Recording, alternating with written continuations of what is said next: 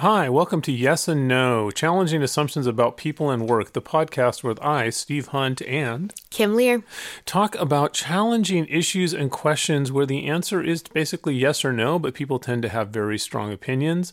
I bring to the perspective of an industrial organizational psychologist that's worked with actually in the thousands of companies over the years, looking at these issues in the workplace. Kim is a sociologist, also worked with hundreds and hundreds of companies, looking at more of generational issues and how that gets into. And we kind of go back and forth in these and really kind of to debate these challenging questions. Always like to start with a caveat as we get into this. We're going to be arguing first why the answer should be yes, then why the answer should be no. When we're in that phase, we may say things that actually don't reflect our honest views. Please wait to the end when we really sum up exactly kind of where we stand on these very challenging issues. So today, the question, and Kim, this is one that has you nervous. We're going to dive into sort of, I don't know, probably the classic question of all questions. Are men and women different? And we'll focus specifically on when it comes to work. Yeah. What do you think of this question? I at first had said, can we not do this one? Because I do feel like I need to give the kind of disclaimer here that my particular research has limitations and things like that. And I haven't done explicit research on this topic. And so I pulled as much research as I could. And of course, there's some kind of opinions in here as well. But this is definitely the question that is probably most outside my research comfort zone. Yeah, I can see that. Although I would challenge a little bit, though, that it's fundamental to generational changes. The attitudes about the conception of even what a man and woman has changed in Yes, the that's last true. generation. That's so true. that to the degree that this reflects societal perceptions of what it means to be a man and a woman, then this absolutely is in your area of research. That's true. Actually, framed in that way, I'm just going to get more comfortable in my seat and we're going to dig in. I'm going to do it. Yeah. And, when we were talking about this one, it is a challenging question. And we look at this question, and I kind of was sharing with you earlier why I think this is a question worth diving into, because it is a very, it's a difficult one, because it almost implies that there are differences, and we kind of don't want to think there are differences, but there probably are differences. We cannot deal with the inequalities in society if we don't understand where these inequalities exist. But if we deny the world as it is, if there are differences and we pretend they don't exist, we're not going to actually address the issue.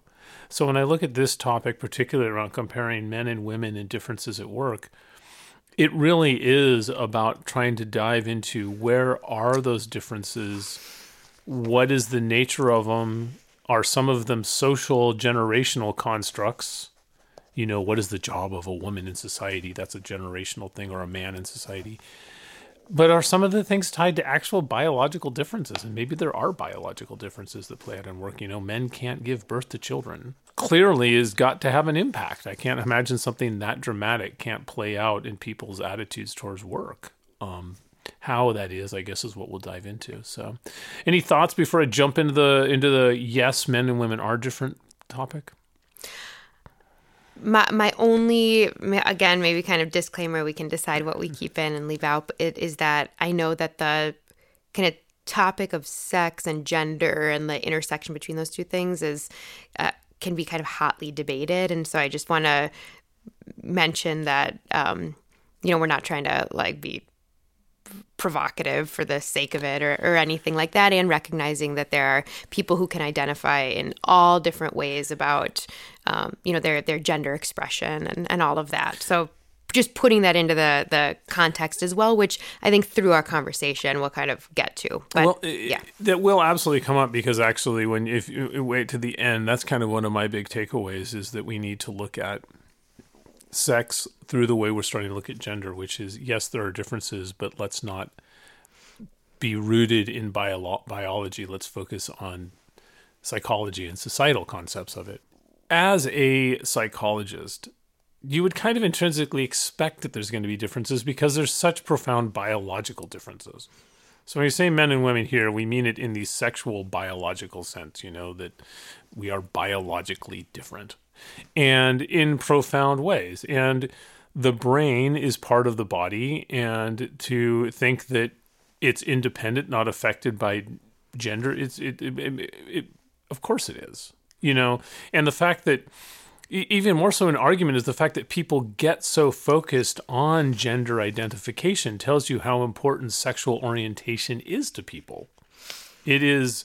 So there's got to be a reason, right? The fact that people feel very strongly that I am a man or I am a woman, whether that is sexual or gender based on it, clearly says there's got to. It's a meaningful difference. There's something different. You can't pretend men and women are exactly the same, because otherwise, if they were, we wouldn't care so much about whether or not people call us a man or a woman. I'm curious, what's your thoughts on that? Well, I'm going to leave like that psychological component to you, because I know how well versed and heavy in the research you are on that component. I think where my interest and expertise intersects with this is about over time how different the messaging to men and women is, and how much, and we can argue exactly how much, but the ways in which that impacts how men and women show up in the domestic sphere and in the workplace, in communities and religious organizations, all of that type of thing. And there is so much data to show how different the major differences that we see. I mean, I think right now, even just there's the very, very easily quantifiable things around men and women as they age, right? Which is that women are at this point living like pretty substantially longer than men. And so that impacts how women even need to think about work, think about life stages, think about finances, that changes. And then there's also the sort of darker looming question, which is, why are men dying so young?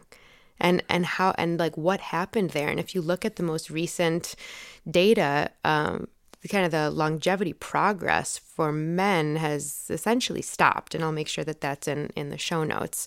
And really just tragically, when we look at the group that is most vulnerable to die by suicide, it is white men over 60. And I think that there's exploration of like, why? How is this happening, this mental health crisis among older men? When we look at this rise in gray divorce, right, between 1990 and 2015, the divorce rate among the 50-plus demographic has tripled. And the vast majority, over 70% of those divorces, are initiated by the woman. And so even just within that data set, we could have an endless conversation about, my God, what is going on here in these fundamental differences between men and women and aging and relevancy, all of those components. Yeah. I love, Kim, how you start this going, well, I don't know that much about this area, and then you try to... I forgot that I do know this. I do know some of this. Actually, but I just know that. It's like so, no, I think what you're pointing out, though, is that there's got to be something different because the outcomes are different. And if the outcomes are different, there's something about the experience that they have at work that plays out. That, the work has a big impact on health and well-being and all these other things. So it is almost certain that there's something about the experience that men and women have at work that's different. And I'll kind of dive a little bit into, there's two ways to look at differences of experience of work. One is there something about individual differences about people themselves? Are men and women psychologically different? Now, overwhelmingly in the traits that we look at that influence work, now setting aside physical things, right, like strength and stuff like that, because there's differences there. But if you look at the sort of like personality, ability, reasoning, all that sort of stuff, there really is not very much difference between men and women. I mean, there are differences on some really specific traits like spatial orientation and stuff like that. But it's like, unless you're talking about extreme jobs like air traffic controllers or something, and even then technology's moderating it, there's really no difference, I would say. The variation within gender is far greater than the variation between them. Now, where there is big difference, and you alluded it to, though, is the lived experiences and the attitudes. And one of the big things that influences people's work is their self-conception, their possible selves, how they are treated at work, what they experience at work. And on that, there is a lot of research that shows there's differences. Women tend to be rated more critically often than men, including by other women. it's interesting because that's sometimes, particularly when you have women that are in traditionally male roles. Now, it's interesting is that often flips the other way around. So, like, if you're a man, for example, as a nurse, then you're likely to be more valued more critically because you're traditionally that was a feminine role. Now, so those are differences. Now, it's interesting that these change. We'll get into the no side because these change over time, but there absolutely are differences in kind of what women might have to do at work. Mm-hmm. Now there's also, I'm going to be really careful here. There's also positives. The companies have a lot of programs to support women and help their careers and things like that too. So that's also a positive. So the experience that women have at work, which I think is worth pointing out too, because there's more women in a lot of workplaces than there are men, but they're not equally distributed. There's far more men higher up that a lot of companies are, which says, again, there's got to be something different about the experience that they have at work. But it's not, all the research says it's not their potential or their capability, it's their treatment. Yeah. Well, I'll make sure that this is credited, but there's a researcher who had written extensively about how women in the workplace have traditionally been over-mentored and under-sponsored.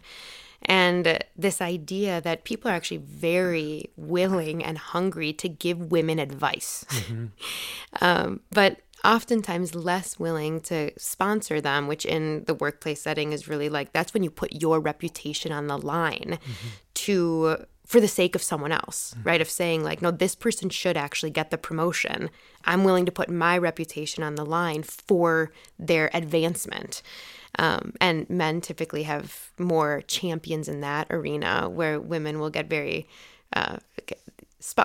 mentored, which is more of an advice role. And so I think that component is kind of an interesting one. But even as the whole conversation around unconscious bias has really grown in the workplace, we've already seen that that's diminished slightly because it was so real. Like, another one that I think about is the research on kind of that bell curve of attractiveness that is particularly important for women and definitely for younger women, which is this phenomenon in the workplace where if you're like too pretty, if you could maybe even be considered like hot, that works against you. If you're really physically unattractive, that works against you. And then there's sort of this like magic sweet spot. And I feel so weird even sharing this, so I might cut it. But it's something that I think about because I've had the incredible privilege in my career of having amazing sponsors. A lot of them men, just some women, but a lot of them men, a lot of them significantly older than me, who have really made my career, who opened so many doors for me. And when I saw this bell curve, it was like, I think I would kind of sit in that place where it's like, I'm not where, if me and one of my much older mentors were, sitting at the bar and talking about career and all of that, it's like, I was never pretty enough where people would be like, this is weird, or like that kind of thing. But I'm not like terrifying to look at. And so there was just this like weird place that I really understood that I existed, that did provide me with that privilege of very close relationships with men who were more my senior, who could help with this career trajectory. Well, I think, first of all, I have to say, I have so many humorous comments that I'm suppressing because probably none of them would be appropriate. But I will say to the audience, as sitting here looking across from Kim, she's definitely not on the lower end of that. She's very... I appreciate it. So, but not dangerously good looking, and that's the main point. I'm not going to go there. Okay. But no, it's interesting. Actually, this plays out to men. There was research that showed that height for men, right? Same thing. As a matter of fact, it predicted career success almost as much as other traits like ability. It's like, so appearance definitely has an impact. Well, that's interesting. So you say that your appearance is going to influence your environment. Your environment is going to influence your work. So in that sense and that's going to change your behavior to some degree. You are going to act differently naturally in reaction to it. So in that sense, yeah, men and women are going to act differently at work because they're treated differently. But the other thing that's interesting that is probably seems more controversial, but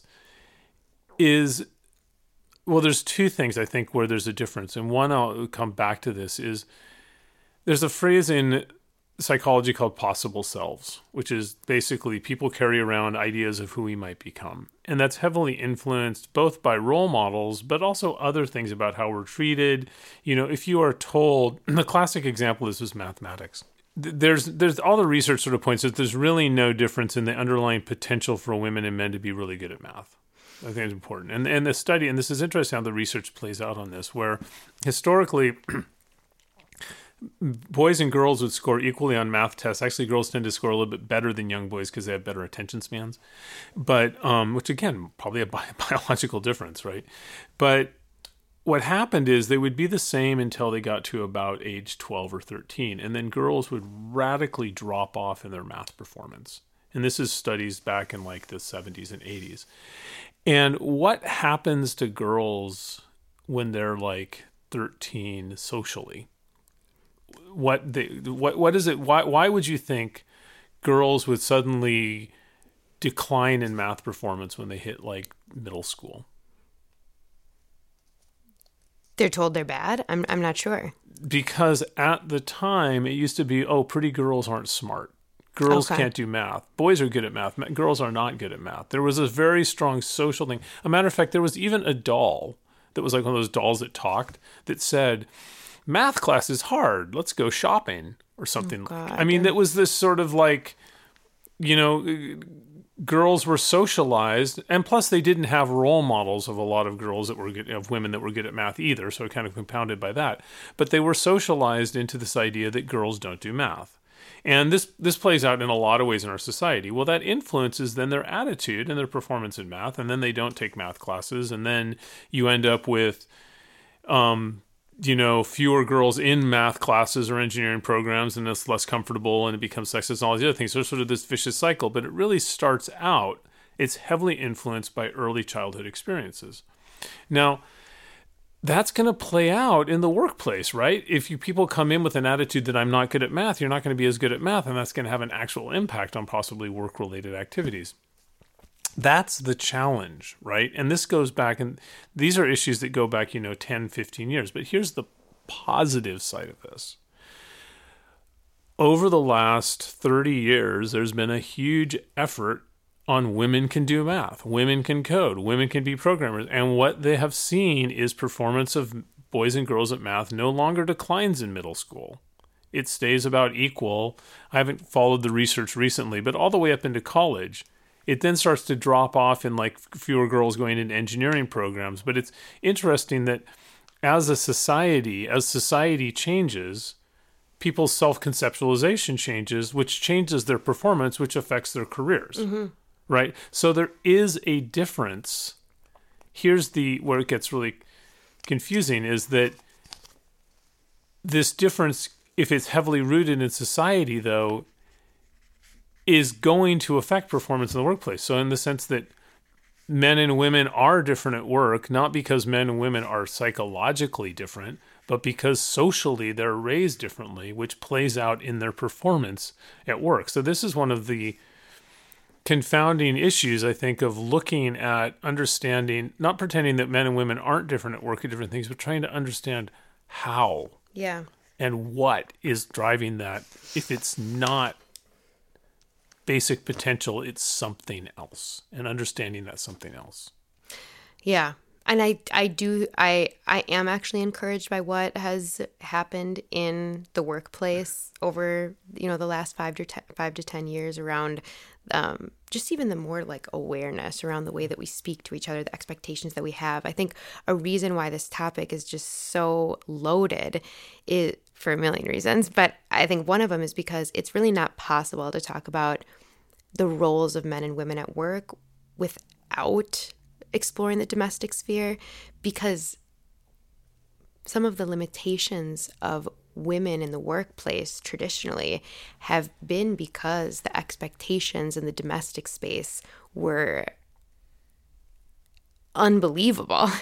But also I think some of the limitations for men to age productively the way that women have had to do with the fact that many never felt at home. Mm-hmm. And that component. So I think that is something that we can talk about. And then I would just say, like, the other piece here is that, and I am simply not well versed enough to get into a conversation about like patriarchy or matriarchy or that type of thing. But I would just mention that there is a conversation that is being had about like this big push to get women into traditionally more male-dominated fields. And then it's like, why are we not helping young boys to get into education, to get into, nursing and all of these things? And so there's which I know that there's some economic components to that as well. But this, the status of male-dominated fields is still very alive, which is how we created this talent funnel for girls. Yeah, well, you raise a really good point. I've not really thought about it that way, but part of this issue is we always talk about this assumption of like, I think the implicit assumption is so people think about men and women being different is that women are not as good. I think that's almost the implicit assumption. Think, oh, and you're going to talk about this you're going to justify why women aren't as good at certain things. In reality, it's not. In a lot of cases, they might be better at certain things, or they have certain professions. But what's that point that you're making about male-dominated fields and versus female-dominated fields, I think is a really good one, because as you're talking, most of the time when we talk about male and female differences at work, one is their assumption that it's something about how women are being treated or expected that needs to be changed. I think, and because historically it has been. Historically, the problem is that women have been biased against and still are. I'm not, we've come a long way, but we've got a long way to go. But another way to address is I think sometimes that we've got unrealistic expectations for men. That it's like, because you had that example of like, suicide going up with men. There was a study in APA, and I'll have to try to dig it up, that found that men who ascribe to traditional masculine stereotypes, that is, the man works, the woman stays home, and you have sort of manly jobs and all that, were more likely to kill themselves. They're more likely to have health issues. And they're ascribing to a masculine ideal that was probably never true, but now is really not true. I think that this whole conversation has actually really, literally in the past month, has moved its way into the forefront of popular culture. You had Richard Reeves with the cover story in The Atlantic last month about young boys and this learning loss during the pandemic disproportionately impacting young boys. At this point, the majority of PhD holders are women. The majority of graduate degree holders are women. The majority of undergrad students are women. 70% of high school valedictorians are women. And so there is something going on here that I think people are actually really open to addressing, because it isn't just this mental health crisis with older men. We're kind of seeing it across the board. And just the other week, and this came up in a Q&A yesterday, but just the other week, Scott Galloway and Bill Maher were in this conversation, which I feel like I have to do this. I respect, obviously, both of them so much, and I find that I am on board with them half the time. So it sort of depends what's going on.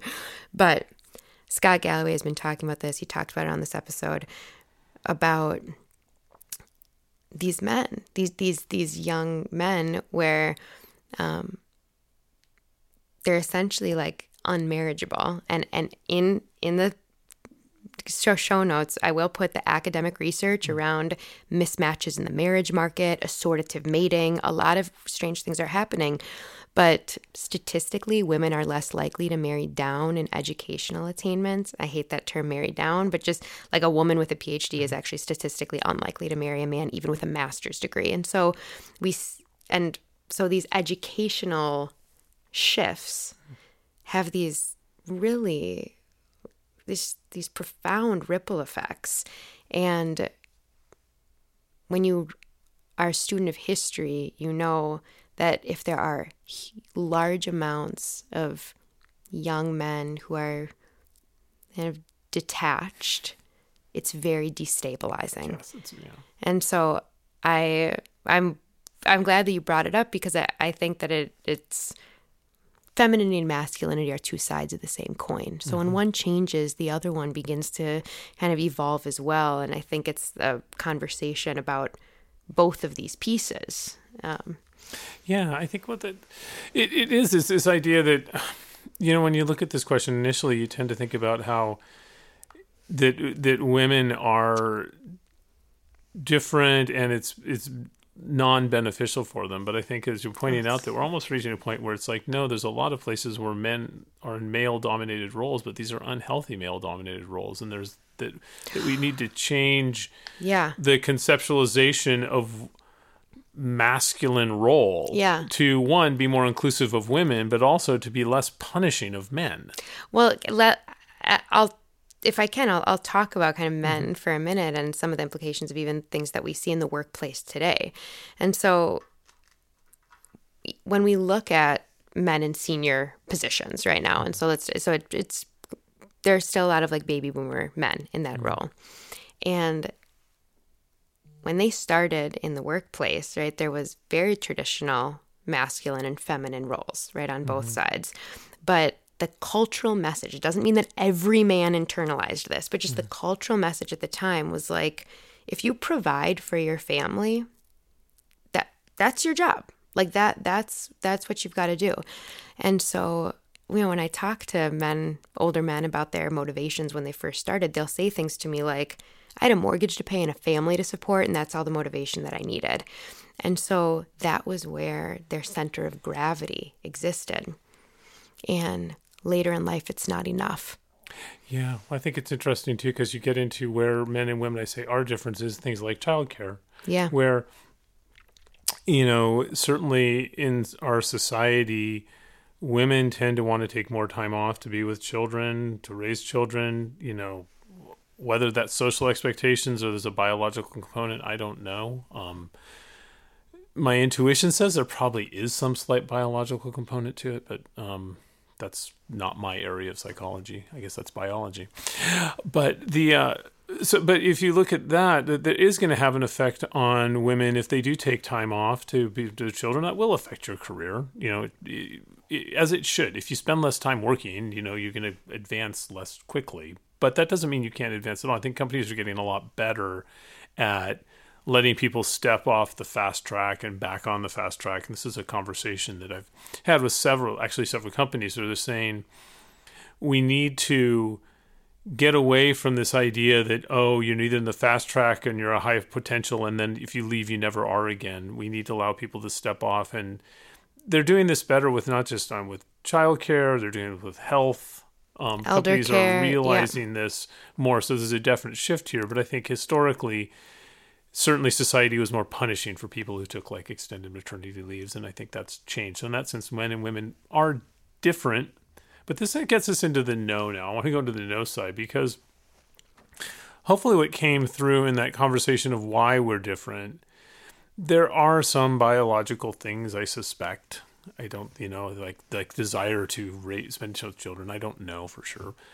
But what's absolutely clear is there are social roles, self-image perceptions of what is effective work, self-identity perceptions that are different between men and women. If you were raised as a man and raised as a woman in our society, you have different self-concepts. There's no way you can't, right? And what we're learning is how pervasive these self-concepts, like my example of the math differences, that how big an impact they can have, but also that we can change them. And we have changed them. I mean, if you look, the biggest shift in the nature of work in the 20th century, well, I think the biggest was the workers' rights movement, but the second biggest was the entrance of women into the workforce. And, and that was a reflection of a fundamental change in societal attitudes. It started in like the late 19th century, where this idea about women should be more educated, they should vote, the women's suffrage movement, and that sort of played out to women becoming educated, and then women entering the workforce, and as women have entered the workforce, there's been a fundamental shift in what it is to be a woman in our society. So this is a very positive thing when we think about how can we rethink work, rethink what is a job so that it becomes more aligned with how women self-identify and more inclusive for both. So it doesn't have to be like, I think there's a way to redesign jobs and conceptualize work so it becomes more inclusive for both. But well, I would also argue that a new generation of fathers is very different as well. And so I think that has a component here where when we think about it, well, how do we like rejigger jobs to work within, the way that maybe women work or that type of thing? The big conversation in the workplace in this post-pandemic environment is around like maintaining culture while honoring autonomy and this whole like flexibility and remote work and all of this kind of stuff. And these topics have always been critical for women. I mean, you like look at archival work about what women always needed in the workplace, and because they were the primary caregivers, they always needed a level of flexibility. But these topics could be put in this box labeled women's issues and pushed to the side, and now they can't because a new generation of men have redefined what men need and are looking for in the workplace. And as women started contributing more financially to the home front, men started contributing more domestically. And so, of course, the massive disclaimer here is that women are still doing the vast majority of domestic work, but the social construction of fatherhood has changed. The baseline expectations of fatherhood have changed. And so when we look at the Great Resignation, when we look at why people leave, so many men left. And these exit interviews were things like, if you're bringing me back into the office, like the commute is too long, or it's too much time away from my kids, it can't be balanced with my partner's ambitions, things like that. And I'll tell you that on the main stage, when I present about kind of the evolution of fatherhood, it's the piece that gets the biggest response. And afterwards, there are always men who come up to me and they say things to me like, you don't miss what you never had. And so when I came into the workplace, it's like I kind of knew that I was never going to be that dad that's like at the soccer practices or, that kind of stuff, because I was doing something else noble, right? I'm providing for my family and all that. Then the pandemic hit, and I could tell my team, I'm going to take 30 minutes. I'm just running down to the park to catch my kid's game. And then you see it, and you see your kid be brave or do something they've never done. You see them get hurt and call out your name. And you can't put this genie back in the bottle. It already happened. And men have been exposed to these moments of parenthood that make it special. Yeah, I think that's such a good observation that we have this opportunity that when we look at, first of all, on the no side, just finish it, I think that men and women are not different in the work in any way that has to do with the fundamentals of being male or female. I mean, aside from jobs that have physical characteristics to it. But, when we talk about sort of like ability, personality, everything that is the difference is a reflection of societal expectations around what it is to be a woman or what it is to perform a job or, but also what it is to be a man. And I think that is one of the really untapped areas that I'm taking away from this conversation is we should, one, look to make sure that we're not defining jobs that are either masculine or feminine. Jobs should be gender fluid. Yeah. So really challenging to make sure there's nothing about this job that is only a reflection of that in the past it was primarily performed by women or in the past predominantly performed by men.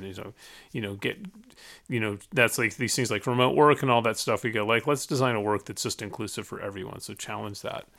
But I think part of at the broader societal level is redefining masculinity is part of this. Is if the traditional masculine view was, well, my job is to go in and provide for the family, they are not going to value the flexibility and the other things. And I think part of that is to realize, no, we want to rethink work so that there isn't this split. Right. And I think it's a very necessary thing for a variety of reasons too, because we can't, given the sort of skill shortage and what you shared earlier about, educational levels, we need women fully engaged.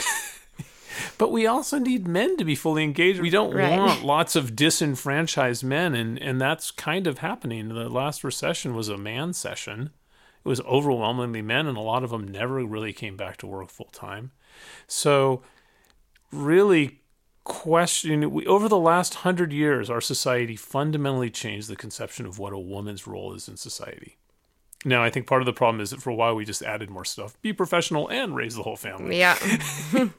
Now, I think we need to dive into that topic on the male side and say, what is it to be a man in our society? And it's happening. It's starting to happen, but I think in a lot more thoughtful way, that we're like saying a lot of the issues that we see in industries that are male dominated, that women have a hard time getting in, it's not women, it's the men and how they define the work and why they define that way, because they come at it with this strange masculine identity that's unhealthy. Yeah. So I think that's a big takeaway from this. I know we started this one and I had never really thought about it that way, but that's probably more of the conversation around gender equity, and equity probably is about we need to change the concept of what it is to be a man. As well, yeah. Well, and in the show notes, because I'll kind of wrap up my piece, but this conversation is really at the forefront of a lot of these Gen Z conversations. I mean, it's like so kind of top of mind as there is this real reevaluation around gender and fluidity and the roles of men and women, and also just like the potential non-binary nature of all of this.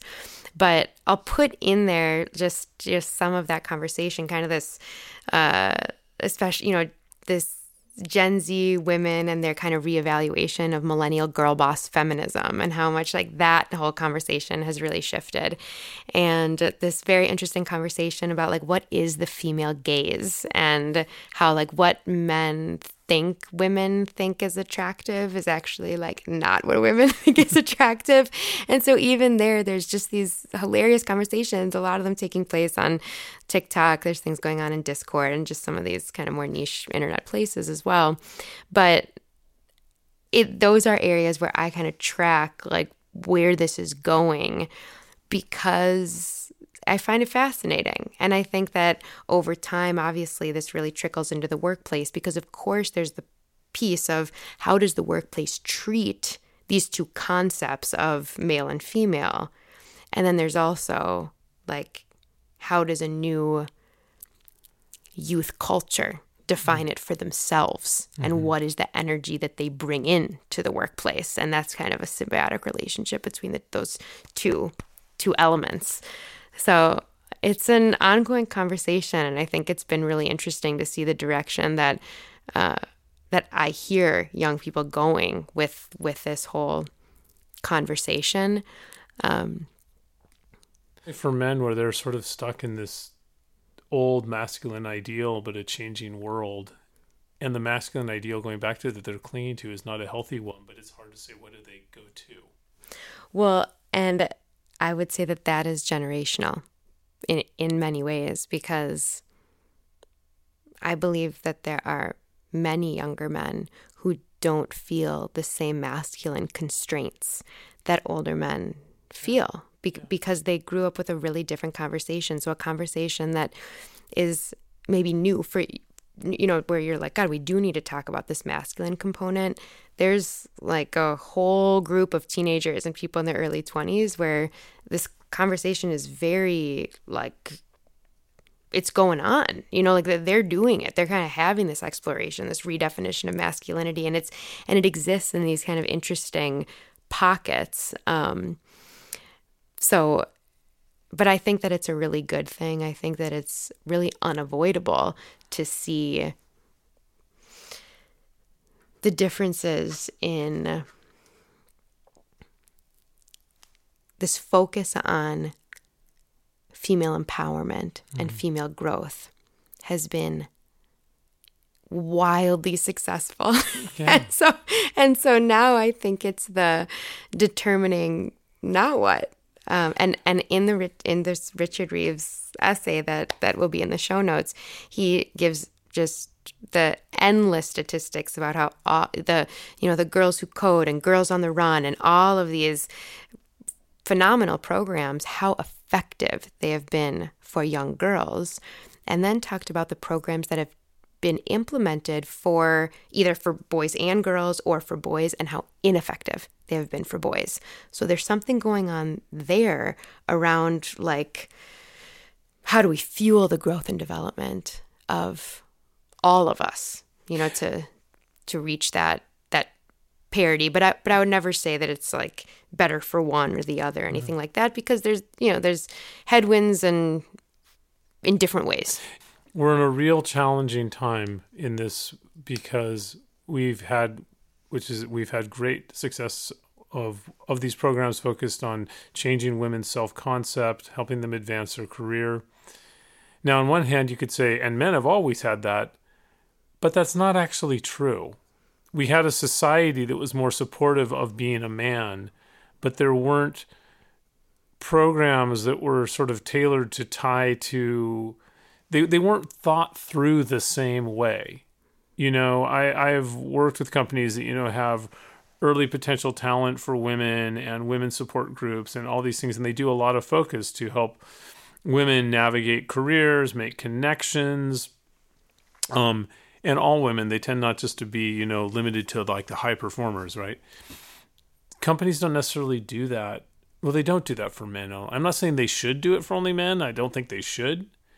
But there isn't the equivalent for a man to have access to that in a lot of things. Yeah, I mean, I'm always hesitant to like go down the path of like, let's feel bad for men, which I know is not at all what you're saying. Which is not at all what I'm saying. No, but I'm I saying if you look at the outcomes, though, right. I mean, the increased suicide rate and the short longevity. Totally. And I would say, and I think you would also, that like this was a series of unintended consequences as a result of very good intentions, right? Like that no one's intention was like, let's blow women out of the water and all of this, and let's like watch men begin to suffer, right? It was just like, you don't know what you don't know. Yeah, we're raising healthier women, but for some reason we seem to be raising less healthy boys. Yeah. And which then again, and I think this is important because going back to when you look at the differences in men and women in the workplace, I would argue that most of those differences that do exist are due to social differences that existed 20, 30 years ago, that we are benefiting now from the changes that were made when girls grew up in the 70s and 80s. Right. So what are the changes we should be making now so that we change the course of what's happening? And hopefully, the goal eventually is to get to the idea where like just gender fluidity, work fluidity, there is no masculine or feminine job. There's just work. Yeah. And that's I would agree. We're making, so I'm always an optimist, but I think you've raised, the thing that I had not really thought about that you really raised is that how much of these issues are going to be solved by addressing masculinity identification as opposed to femininity. Yeah. And the tiny caveat that I'm just going to throw in here is, and I know you didn't mean this broad scope, but like, for raising these healthy girls and then it's like less healthy for boys, is that, and again, in the show notes we'll put this, but like social media has shown to be much worse for young girls than for young boys. And so there's, like I said, it's like there's headwinds in different ways, but I think that I'll land on this final point, which is, I believe that you and I, and also like most people, have the same goal of we want there to be opportunities for all children, for all people, and, for them to be seen and appreciated for who they are and to be, given opportunities based on their interests and their passions and their abilities and all of these different things. And so I think we're just at a very interesting inflection point when it comes to this topic of men and women, and it's this time of exploration and experimentation to figure out what does each group need in order to succeed. Yeah, I think that's it, and to look at this point about our men and women different when it comes to work. We are different in how we are raised in our conceptualization, and we are different in the experiences we have both at work and outside of work, and those all affect our performance, our success, our happiness at work. And looking at this holistically and not making this about, just women or men, it's about women and men together. and what is and this is, I'll just close with this, and I've never seen, and probably there's something out there, I just haven't seen it because this is outside of my area, that would be, we always talk about masculine identity and feminine identity. What is the ideal blended men and women together identity, couple identity, or whatever you would call it? Because there's always, I do believe biologically, you're always going to have men, you're always going to have women, and that's going to influence things in the ways that we interact and society interacts. And I think we are seeking to find a much better balance of those two, because we certainly know what was in the past was not fair. Mm-hmm. But we're going through a difficult challenge of figuring out that next step. So, wow, wonderful. This was a heavy topic. Wow, I'm like kind of blown away. So. No, it's and because neither Steve or I have our explicit research background in this, I do just want to plug, for those of you who are interested, my favorite researchers on this topic. Mary Pfeiffer, a wonderful psychologist. Reviving Ophelia is one of her books. Women Row North is one of her books. Richard Reeves, who has done a lot of the work around young boys, and his stuff has been really interesting. Eli Finkel, he's a psychologist at Northwestern, and he studies marriage and relationships, but there's so much in there about, the role of husbands and wives and, the evolving conversation there.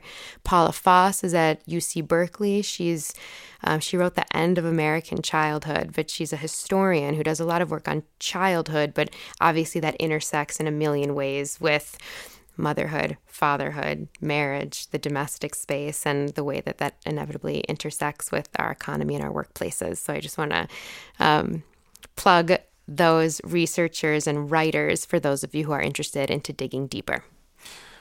Yeah, those are and all my stuff is like obscure Journal of Applied Psychology, peer-reviewed journal that nobody's going to want to read. But we'll have some of those in the show notes as well, too.